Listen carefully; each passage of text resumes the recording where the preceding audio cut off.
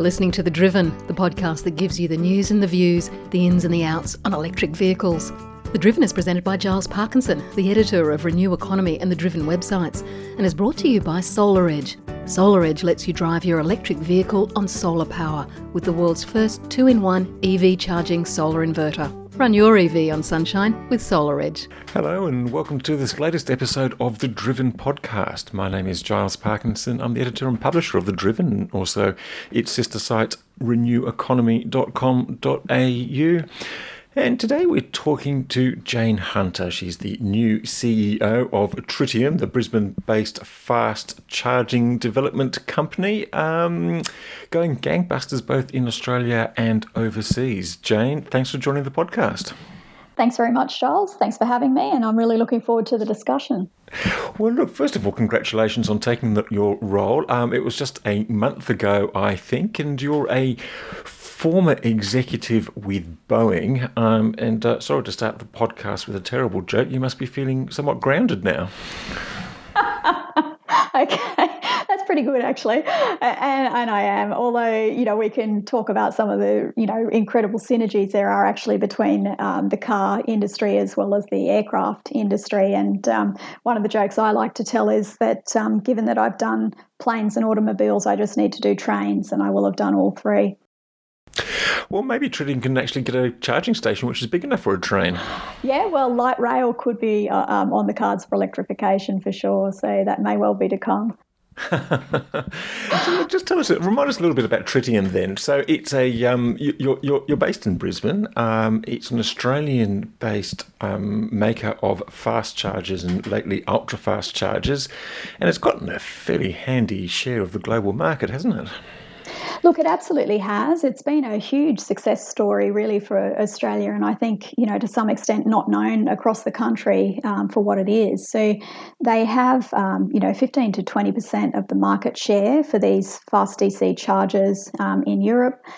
They've got 95% of the market share across Australia and New Zealand, which might be to be expected, being a homegrown product, and 20 to 25% of the US market, which is really quite a phenomenal story for an Australian-grown IP, homegrown story of a business that started with three founders, working under the, one of the founders' parents' house, and have grown this into, a global export business with effectively they've got offices in Amsterdam and in Los Angeles as well as in Brisbane, and Brisbane is actually the main manufacturing hub exporting to the world. So really quite an unusual story of homegrown IP and global export. So a huge success story in what's a really exciting cutting-edge technology and something that I'm almost certain will become the future state for vehicles and is disrupting the industry as we speak. But also, some very close synergies to where I've come from, and, happy to talk to those too, Giles. Well, yeah, let's get into those in a minute. I just thought another interesting part of the Tritium story is that it has taken a sizable share of a global market based in a country which doesn't have much of a market in that sector at all. I mean, you say that Tritium's got 90% of the Australian market, but the Australian market it's growing, isn't it? But it's a long way behind international markets, and I guess that's another interesting side to the story.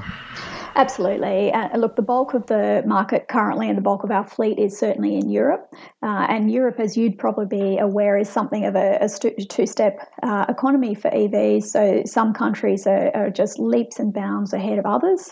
Norway up there at close to 50% uptake of EVs. The Netherlands not far behind. China, growing market.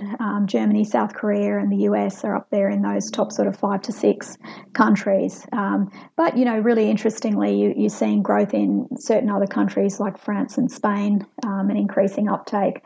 But very much a market that is partially dependent on government incentives and things that governments are doing to encourage the uptake of EVs.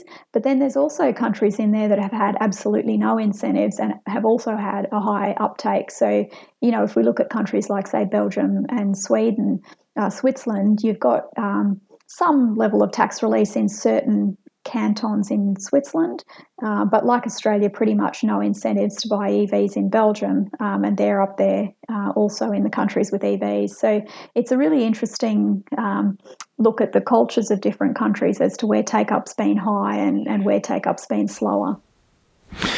Just make it complicated for a company like yours trying to work out where to conduct business. Do you respond to the policies already in place, or where the policies may one day be in place? It's interesting sort of part of the strategic thinking, I imagine. Well, it is. It's a bit chicken and egg. So when we see, interesting government policies come into effect, we'll definitely go and talk in those countries to companies that are picking up that particular incentive. And you see a lot of that in the US, where there's particular incentives being put in place by particular state governments. And when we see that, we'll definitely go over to those particular states. California is one of the hugest ones, and work with companies there that are really funding themselves off government incentives. And some of those companies are not of the sizable global corporate that you might look at with some of our customers, like, say, Siemens and Enel and Shell, who are huge global corporates, but they're very much working off the government incentives. A little bit similar to here with companies like ChargeFox. Even ChargeNet in New Zealand has had some support from government incentives. So, they definitely have an impact on EV take-up, but they're not the sole driving force behind how many people will buy EVs. And as you know, and I know you've spoken to lots of different people about this and are highly knowledgeable about it, Giles, there's a number of factors contributing to that. So it could be the local environment, it could be wealth of local individuals, so they're relatively expensive vehicles to take up at this point, and it could be highly influenced by a government incentive. So if we look at a country like, say, Iceland, that's number 2 in the world, they've had very good tax incentives and huge savings, but that also fits the strategic outcomes that Icelandic government is looking for, because they're largely hydroelectric powered and looking to wean themselves off Middle Eastern oil. And so it makes, very strong strategic sense for that government to incentivise people to take up EVs. Got a wonderful coincidence to report. Australia's got an island called Tasmania, which is 100% renewable powered, mostly hydro, and also would like to wean itself off foreign imports. Why doesn't someone like Tasmania actually get out and do the same sort of thing, or is it part of a broader issue with the Australian, just with the whole Australian thing? I mean, you talked about Europe, and I think one of the driving forces there, and I don't know whether it's chicken or whether it's egg. You talked about all the different incentives and the policies there. Well, the reality is that for consumers, they now have about 170 vehicles to choose from, or they will during the course of 2020. And I think in Australia it's probably still around half a dozen, and probably certainly less than 10. How do we get around that problem in Australia?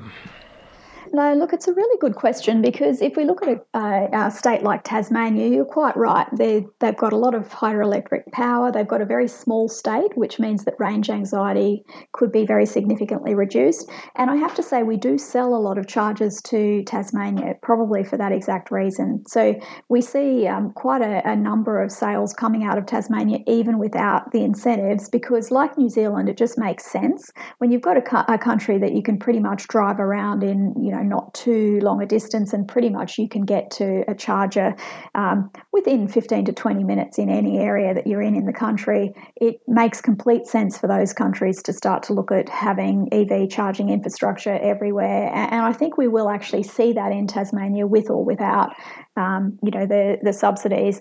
But certainly you'll see very different government policies, and it's something that I've seen across both industries. If you look at the aerospace industry, and I was particularly focused on unmanned aerial vehicles when I was with Boeing, but if you look at the policies of different states on both UAVs and EVs, and also unmanned underwater vehicles, what you'll see is that they're very driven by the policies of that particular government that's in power at that particular time. And some governments, that fits with their overarching strategy. And the Queensland government, for example, has some really interesting policies around advanced manufacturing. They've got a 10-year roadmap for advanced manufacturing, which they're really seeking to encourage high-end manufacturing and future jobs in the state. So they're very interested in high-end engineering jobs like software engineers and systems engineers, and they're really growing quite a hub of people in the state with those skills and encouraging people to come from interstate to come up and work in that hub. They've also got a really strong focus on innovation. So they're trying to grow innovative technologies through their Advanced Queensland project. So you'll see that, some states have a very strong focus on that. And then if you look at, say, the Victorian government, they've got slightly different policies. So they've certainly spent some money around rolling out charger infrastructure across the state. But, being a Labor government and probably more of a Labor left government, the view of those governments tends to be that business and particularly medium to large enterprise is really set and forget and needs to fend for themselves, and their focus more is on small enterprise. And that's certainly something that I'm seeking to work with the government on, and actually have been since my Boeing days, because medium enterprise is actually really, really critical to all state economies, because medium enterprise actually employs a large number of people, and they're at the tipping point of turning into something really big, which could sustain a huge number of jobs in the economy. But it doesn't mean that they don't still need some help to make what is actually a really difficult transition for companies between where you're at, making that jump from being small, where everybody knows everybody, you don't need very significant policies, you know what Joe Smith is working on down the hall, you know what Fred's working on across the desk from you, into a company of 300 is really the tipping point where you need to start to have policies and different skills brought into the company. And that's a really difficult set of growing pains for companies. Is that why you were brought into Tritium? I mean, I guess you might be at that sort of stage. If I'm right, you're the first chief executive of the company who wasn't a co-founder. Is that correct? Yeah, it is, and we see that as a positive for Tritium, and it's certainly something that we've spoken about that way right across the business, which is the decision was taken mutually between the board and the founders are actually all directors as well, so they sit on the board. They're not non-executive directors, but they are directors on the board, and they participate in all of the decision making, and that was a very mutual decision on their part as they sought that growth inflection point in the company. Again, I really do think that tipping point is about 300. It can vary between 280 and 320, but that's where you reach a point where you may not know everybody in the company. There might be new people coming in who you're not aware of. If you don't have proper policies and processes in place, then things can go sideways quite quickly, and you need to bring in a different set of skills, which are perhaps a little bit more stronger on the business operations side of things, and moving away from being a pure technology company. And one of the things that the board certainly was quite keen on is to move towards a self-sustaining position for the company where they actually are profitable and can start to turn dividends, and making that change from being a startup that's reliant on equity into a self-sustaining company. Sorry, and what about then the synergies with your previous role in aeronautics with Boeing? How does that relate to the business you're in now? Look, it's a really fascinating and interesting area to work in, and I'm biased, but it's probably one of the best areas you could work in Australia. And often you have to go offshore to get brilliant jobs in Australia, and these are some areas where you don't have to go offshore, and actually we're attracting expats with significant roles to come back here and work in Australia. And the synergies are really interesting, because the role that I had, where I was Chief Operating Officer for the Phantom Works International division of Boeing, and for those of you listeners who aren't aware, Phantom Works is the equivalent of Skunk Works at Lockheed Martin. It's the advanced research and development arm, so not early stage TRL. So TRL is technical readiness level of a particular technology, what we call mid-stage TRL, so TRL 5 through 9. So that's when you're taking early stage research and you're starting to prototype it, test it, development, build the prototypes, and then eventually transition those into the sales unit of the business. So we were doing test and prototype, building things, flying things, occasionally crashing things in a safe way. And sounds like fun. Yeah, it is quite fun. And effectively, we had 12 to 15 advanced technology development projects. Because it's in the defence sector, some of them are classified, but they were in areas relating to, say, UAVs and UUVs. So UAVs are an unmanned aerial vehicle, a UUV is an unmanned underwater vehicle. And those areas of autonomy really have a very close crossover with vehicle autonomy, which, as we know, is going to be the future of vehicles and is actually a very closely aligned future with EVs. And a lot of the technology is really, really similar. So the things that car manufacturers are dealing with are exactly the same things that people with UAVs are dealing with. Detect and avoid. Technology, how does software make sure that you can detect something within a reasonable time and ensure that you don't have a crash? Safety, so how do you ensure the safety of the public at all times when you're flying these things? And CASA is dealing with that as we speak.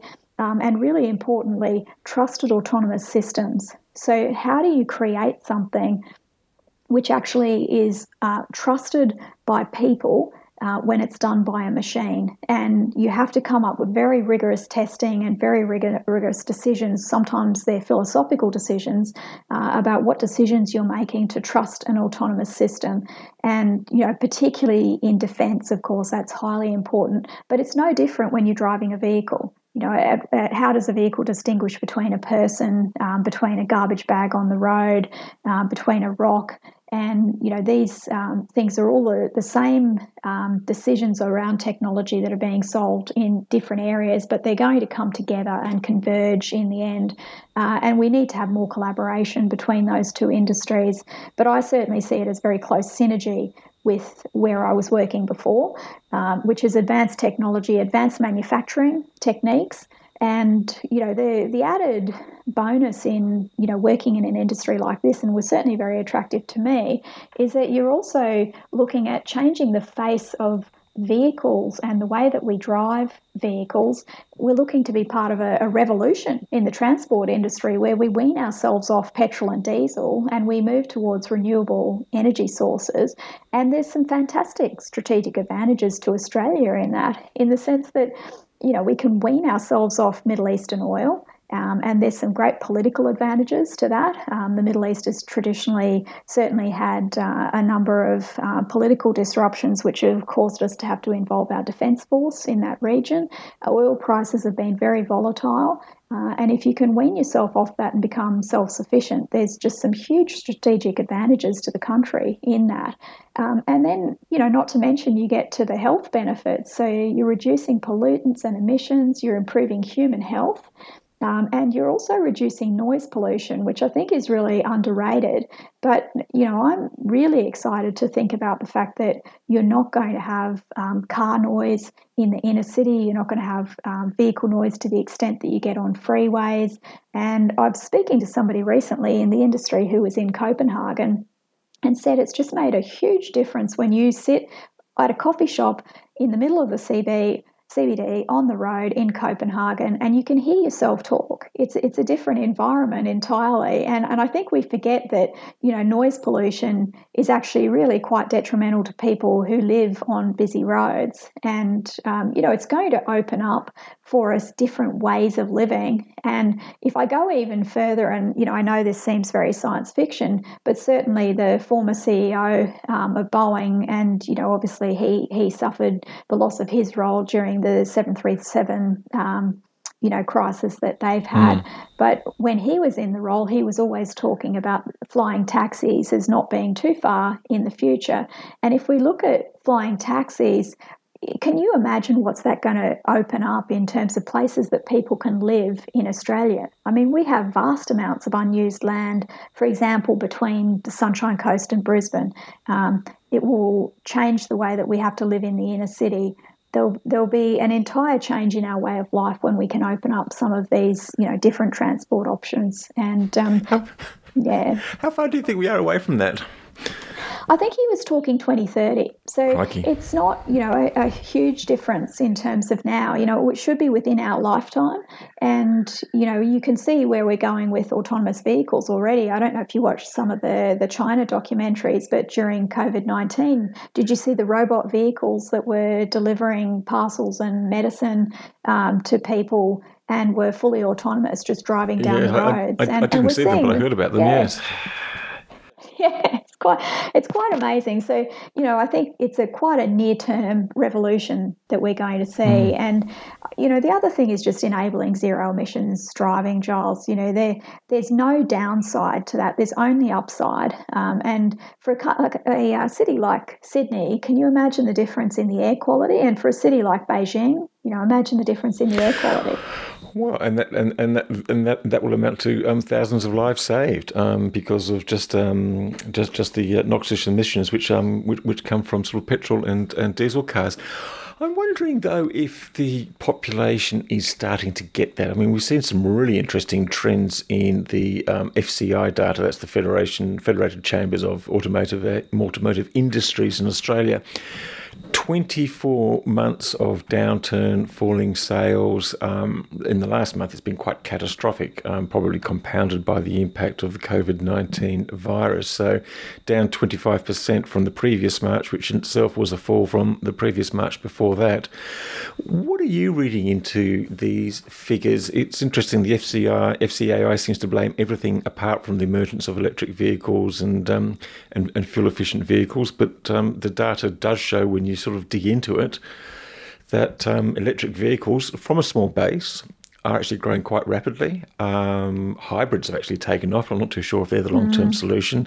And I guess the only sort of spanner in the works in the last month was the disappearance of the commercial market, but I guess they might have spied the virus impacts earlier than others. But anyway, just the overall decline in petrol and diesel sales and that upsurge in interest, at least in electric vehicles. Yeah, I mean, look, isn't it fantastic to see? And I'm not sure that really anyone was predicting that we would see this. And obviously, there's complicated factors that are impacting those 24 straight months of declines that we've seen for ICE vehicles. They vary between environmental, political, economic for some countries. But it's incredibly heartening to see that there's this increase occurring for EV and PHEV, plug-in hybrid electric vehicles, and to see the fleet sales increasing as well and people moving their fleets, across to electric vehicles. So, I mean, I think what we're seeing there is the fact that there's a very strong interest from the public in where the technology is going and what the technology can bring. And if they can afford it, they're very keen to be a part of it. And I think that's where, Tesla is a great example in that we know that Tesla holds, by far the majority of the market share. But Tesla got in early, so they had the first mover advantage. They've now got quite a good and interesting range of cars, including a cheaper car in the Model 3. Obviously, they've got some, very strong market share in America, which is their homegrown market, but they've also got a huge share across the rest of the world. So Tesla's really, led the way in that. Not far, of course, behind, Hyundai and Nissan and some of the other early uptakes, BMW, Jaguar, Renault. They're all in the game now. And I think what we're, seeing is a handful of factors. I attended the Bloomberg NEF conference in San Francisco recently. They're not convinced yet that we're at that, what they call the tipping point, which, requires a certain number of factors that they calculate that need to be in place before you fully reach the tipping point. And interestingly, one of those they mentioned was just understanding. So the knowledge of the public, and there's still a lot of disinformation and lack of understanding by the vast majority of the public. Yeah, which is really sad. And actually, one of the things that is sad to see is some of the disinformation campaigns that have been put together by some of the vehicle manufacturers, because we don't need that to add to that lack of understanding about EVs. But what we are certainly seeing is that increased uptake has a multiplier effect because, people talk to people they know, people watch people who've got them, people try them out. And as you know, once you've tried one, it's very hard to go back. And I don't think that's just because of the savings that you make in fuel costs and in low maintenance, but it's all of the good things about the convenience of charging at home or at work, the fact that you don't have to buy fuel and it saves you money, the fact that there's no noise, the fact that the pickup on them is really good, so they're quite nippy, fast little cars, so you don't suffer. And I find it very hard to believe that you'd go back after you've tried an EV, and it's been really interesting experience for me. I obviously only got an EV when I started at Tritium in September last year. Before that, I drove a hybrid Lexus, and I now have both. So I have my hybrid Lexus, my second car is the EV, and I use them differently. So I use my EV consistently and always around town. I always drive it to work. I 100% charge it at work. I don't bother charging at home because I've got fast DC chargers at work, which are incredibly convenient, and that will keep me going for the whole week, if not a week and a half. And you change the way that you charge. So I know a number of other people will have said this, but it is more like a mobile phone. You're watching the bars drop down. You get to a point where you think, oh, look, I really need to charge the vehicle. You'll go and look for somewhere to charge it. If it's at home, that's great. If it's not, you'll find somewhere else. And it's a different experience, but certainly one that I find it very hard to think that you'd go back from. And I think often once you've got one, you could see that you could have two if you need two cars. Yes, in fact, it's interesting. We had a nice article published in the Driven about a month ago from someone who sort of flipped the whole thing around. And just imagine if you're going to go from electric car to a petrol car, and all the different things that you'd actually have to do, and all of a sudden you'd have noise, you'd have pollution, you'd have to go down to a petrol station where you're splashing sort of flammable fuels around the place. Increased maintenance from all the different bits and pieces that would break, and engines that needed sort of high maintenance cost and things like that. And it was just really sound like such a dumb idea yes. So I think, as you say, it's the information to the general public that's quite key here. Look, I'm interested in just getting on to a couple of things before we're out of time. New South Wales is one of a number of states and governments that are going to be unveiling an EV policy this year. Well, they've actually given a bit of a hint of what they're up to. Have you sort of waded through that and worked out what's good and bad about that policy? And I guess the next question would be, and what you're hoping to come out of the federal government with their long promise. I'm not too sure if it's still going to happen now with all the focus on the pandemic, but if it does come out, what would you hope to see?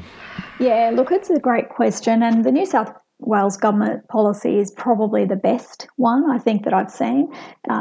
The really positive start is just to see them acknowledging the importance of the infrastructure to the uptake of vehicles. So there's obviously a chicken and egg thing going on here. If you don't have the infrastructure, it makes people less comfortable that they can do the long trips, and you do get the range anxiety.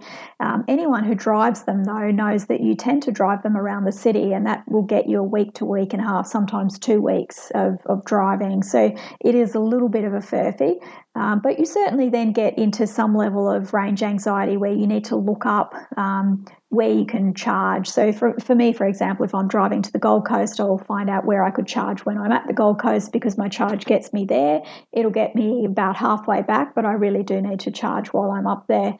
And to see this, zero plan that they've put up, which the number one priority is driving the uptake of proven emission reduction technologies, and EVs are now falling into this category. And it's fantastic to see that they're now described as a proven technology. And they fall into this number one priority. So that's really exciting to see, just to see them make that change in public, to put it in writing, but also, not to test the public too much by the second priority being about empowering them to make sustainable choices, not forcing them to make the choices. Now, for those of us working in the industry, I'm sure we wouldn't mind seeing forced choices, but we understand that that's not going to be palatable to the majority of the public. And so what we need to do are sustainable policy decisions that work for everyone.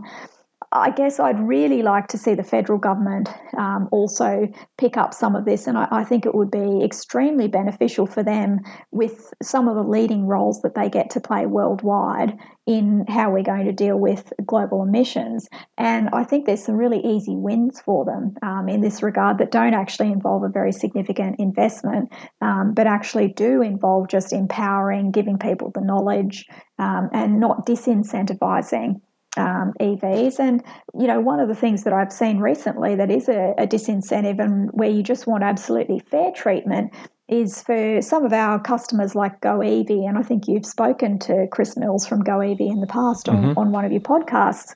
They have an extremely high application of a cost when they need to get a site kicked off, and that cost is based on the potential drawdown from the grid, but it is a lot higher than what is necessarily the norm, and is accounting for worst possible case scenario, and will make it very prohibitive for them to get electrical connections in place.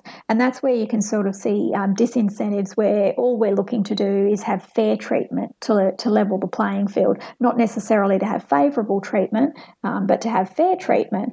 And around that, I'm not necessarily sure that with governments, when you want to incentivise positive behaviour that has strategic advantages for Australia, why wouldn't you in some places put incentives in place to get to that strategy that you want to get to?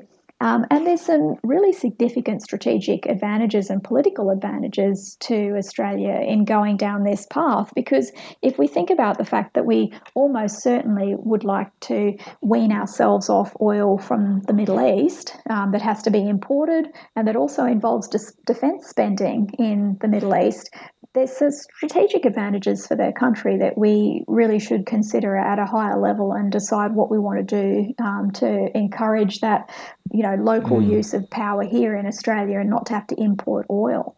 Absolutely, and we did a very good podcast recently about that, the fuel security issue, and recommend listeners go back and have a look at the back catalogue of the Driven podcast for that one.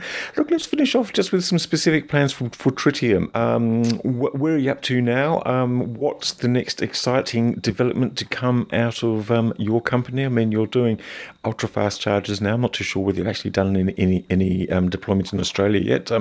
When's that likely to happen? Are you considering the house market? I know that's been a discussion in the past. Wasn't too sure whether you're going to go and put your toe into that one yet. What's on your inbox at the moment? Yeah, look, lots of exciting things, and probably one of the things that encouraged me, to come across to Tritium is that they certainly do invest a significant amount of their revenue back into R&D, and that's actually incredibly unusual in Australia. And so one of the things I used to speak about in my Boeing role when we talk about the commercialisation of innovation is that Australia ranks very, very low in terms of investment in R&D, and really right down the bottom in terms of foreign investment in R&D. So it's very, very hard to attract people to invest in Australian R&D for various complex reasons. Now, Tritium spends a very reasonable amount of their revenue on R&D, which means we've got a really interesting pipeline of new product, and that's being led by David Finn, one of the founders, whose focus is just going to be on cracking the atom on some of those really complex problems that come with high-powered chargers, and looking at what's next and what's in the future. And that, of course, looks at things like vehicle-to-grid, plug and charge, electrified fleets. So what type of product do you need to support an electrified fleet, as we know that there's going to be electrified fleets not just in vehicles, but also, of course, in buses and potentially light rail. Standards alignment would be something that'd be really great to see across the industry. We know that we've currently got, dual cables between CCS and CHAdeMO, and then Tesla has an adapter. It'd be great to see that, converge into something that's the same, the industry-wide. In expansion into Asia, is something that we're really focused on. We've got a bid currently with Singapore Power, that are the biggest utility provider in Singapore, working very closely with them. Certainly looking at countries like Thailand that have some very major property developers looking to put some of the charges into their very huge multi-residential or commercial projects, where they want the ability for people who live there or are coming to work there to do EV charging. India is another really interesting market for us. And I think, beyond Tritium's plans, there's also some really critical EV trends that we're going to encourage and are hoping to try and help get across the line. And some of those will be things like, I think I mentioned before, having 2-car families, having that second small car be an EV, looking to help with the fleet market, where we're potentially working with OEMs partnering with us so that the manufacturers and the lease providers and the charger providers can come up with a holistic solution for governments and local councils who are looking to electrify their fleets, and just making that easier for them. And it's really heartening to see how more and more businesses are doing that. I was actually looking at Hyundai's website not long ago, looking at the 2020 Ioniq that they're bringing out, and of course the Kona. And they have a fantastic little calculator in there which lets you see how much you can save, both in petrol and in maintenance, and that helps make the decision easier. And I'd like to see the same done for fleet, so that when you're a fleet operator and you're looking at why would I electrify your fleet, we need to make that easy for people, because it's hard data to find. You can't just look it up on the internet. You need to have somebody who's a technology winner to help you make those decisions. Definitely looking to see more EV models with a better range and lower cost. But I again was, really pleased to see those 2 Wheels Car of the Year being EVs. The Mercedes EQC looks like an amazing car, certainly not cheap at $139,000. And the Tesla Model 3 is really quite comparable at low 60s. That's relatively comparable with the Kona. So a couple of, coming down prices, not as low as the Leaf, not as low as the Ioniq, but prices that are getting towards the more reasonable mark. I was a little disappointed as a Queenslander to see that Tesla's stuck with the panoramic sunroof. Not 100% sure that that's something I want in Queensland. It's an interesting one, isn't it? Yeah, look. Well, I've actually got 3, and I live just in northern New South Wales, so not too far away from Queensland. It hasn't been too bad, actually. I've just been through a summer, and it's not as bad. But I had the same concerns. But look, it's not too bad. But you do get a hot seat if you've got a black leather, which I have. It can be hot to sit on sometimes. But, because the point is that they protect you from UV. Is that right? But not from There's one of the particular types of light they protect you from, but not the one that causes heat. And David Finn was letting me know that his Jag is one of the hottest cars he's had because of the panoramic sunroof on that EV. so I think I've seen a lot of blogs from people in Texas and Arizona and Queensland saying, "Where's the one with the roof?" Because we don't. Yes, where's the one with the roof? Yeah, we don't. Not too sure you're going to get that anytime soon. But I don't know about you, Giles. But I'm a very fair-skinned redhead, so I just don't need any more sun.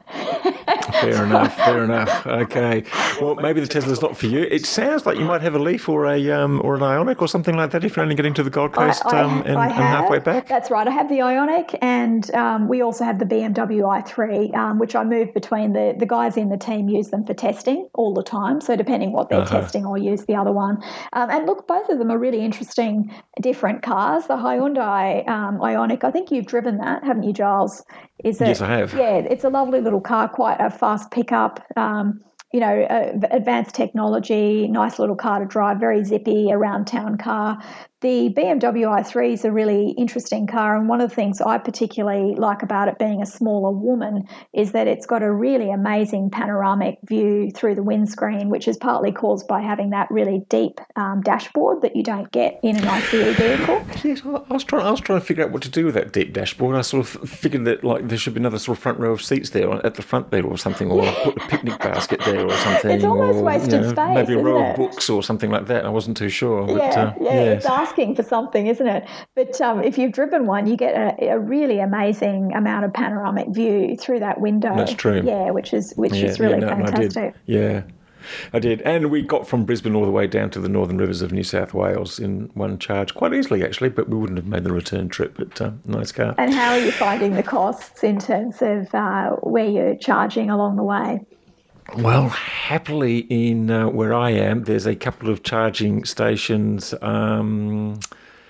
which are free still. So, I mean, the wonderful opportunity. I can't quite get to, I've got a Model 3, so I can't quite get to Brisbane and back without charging. I probably could if I drove slower. But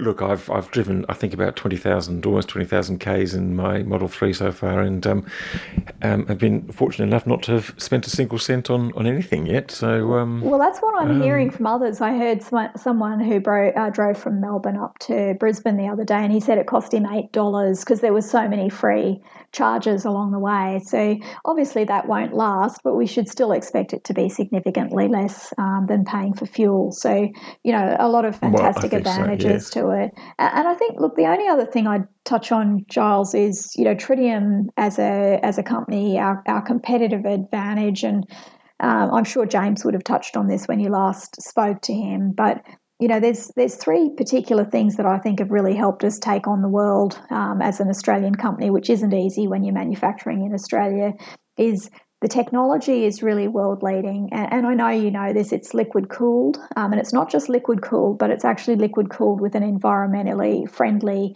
liquid, which is not the case for certain other chargers that are using a liquid cooled oil that is not environmentally friendly. So that's been a wonderful thing. It's fully sealed, which makes it this very low maintenance, in dusty environments, which might be mining, in environments near the ocean where are salt laden, just in terms of ingress and egress of creatures like ants and of water.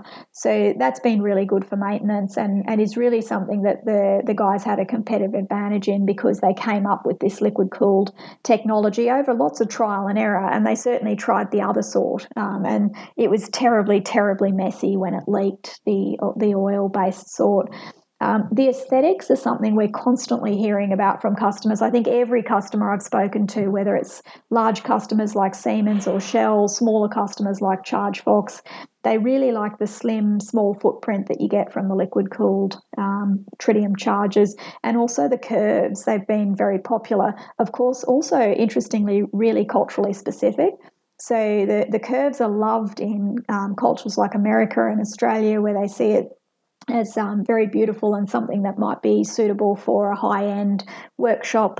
You might be selling them at the Tesla showroom. You might be selling them, out of Volvo, BMW. Those sorts of high-end shopping centres and hotels really like the look and feel of the charger, and is often right up there with what they care about. And the third one's customer service. So because we're a small company, we're around the 350 mark, coming up to 365, you get this intimate very easy access to the top echelons of the company. When you call in, you don't get a large call center. You get somebody that you know. You've got a very quick escalation up through the company before you're speaking to the COO or the CEO. And that's seen as a big advantage if you compare us to some of our large global corporate competitors like ABB. So, it's those are probably the three critical things which I think have helped Tritium get to where they've got to in, what might be a market that otherwise you wouldn't see an Australian company doing well in.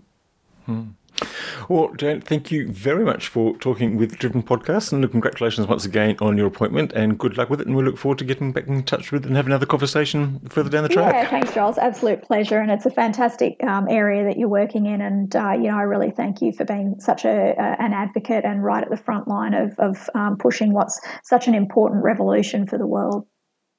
Well, thank you very much. And thank you to our listeners. Thank you to our sponsor for this podcast, Solar Edge. You'll hear a message from them later on. Thank you. Please do go back to our back catalogue of the Driven podcast, and also check out our other podcasts you'll find on our sister sites, the Energy Insiders podcast and the Solar Insiders podcast. And please do leave a review. Apple is probably the best place to do so. It helps helps our podcast become well known and more distributed around the place. And we thank you for your support. That's all for now. We'll be back again in a week or two.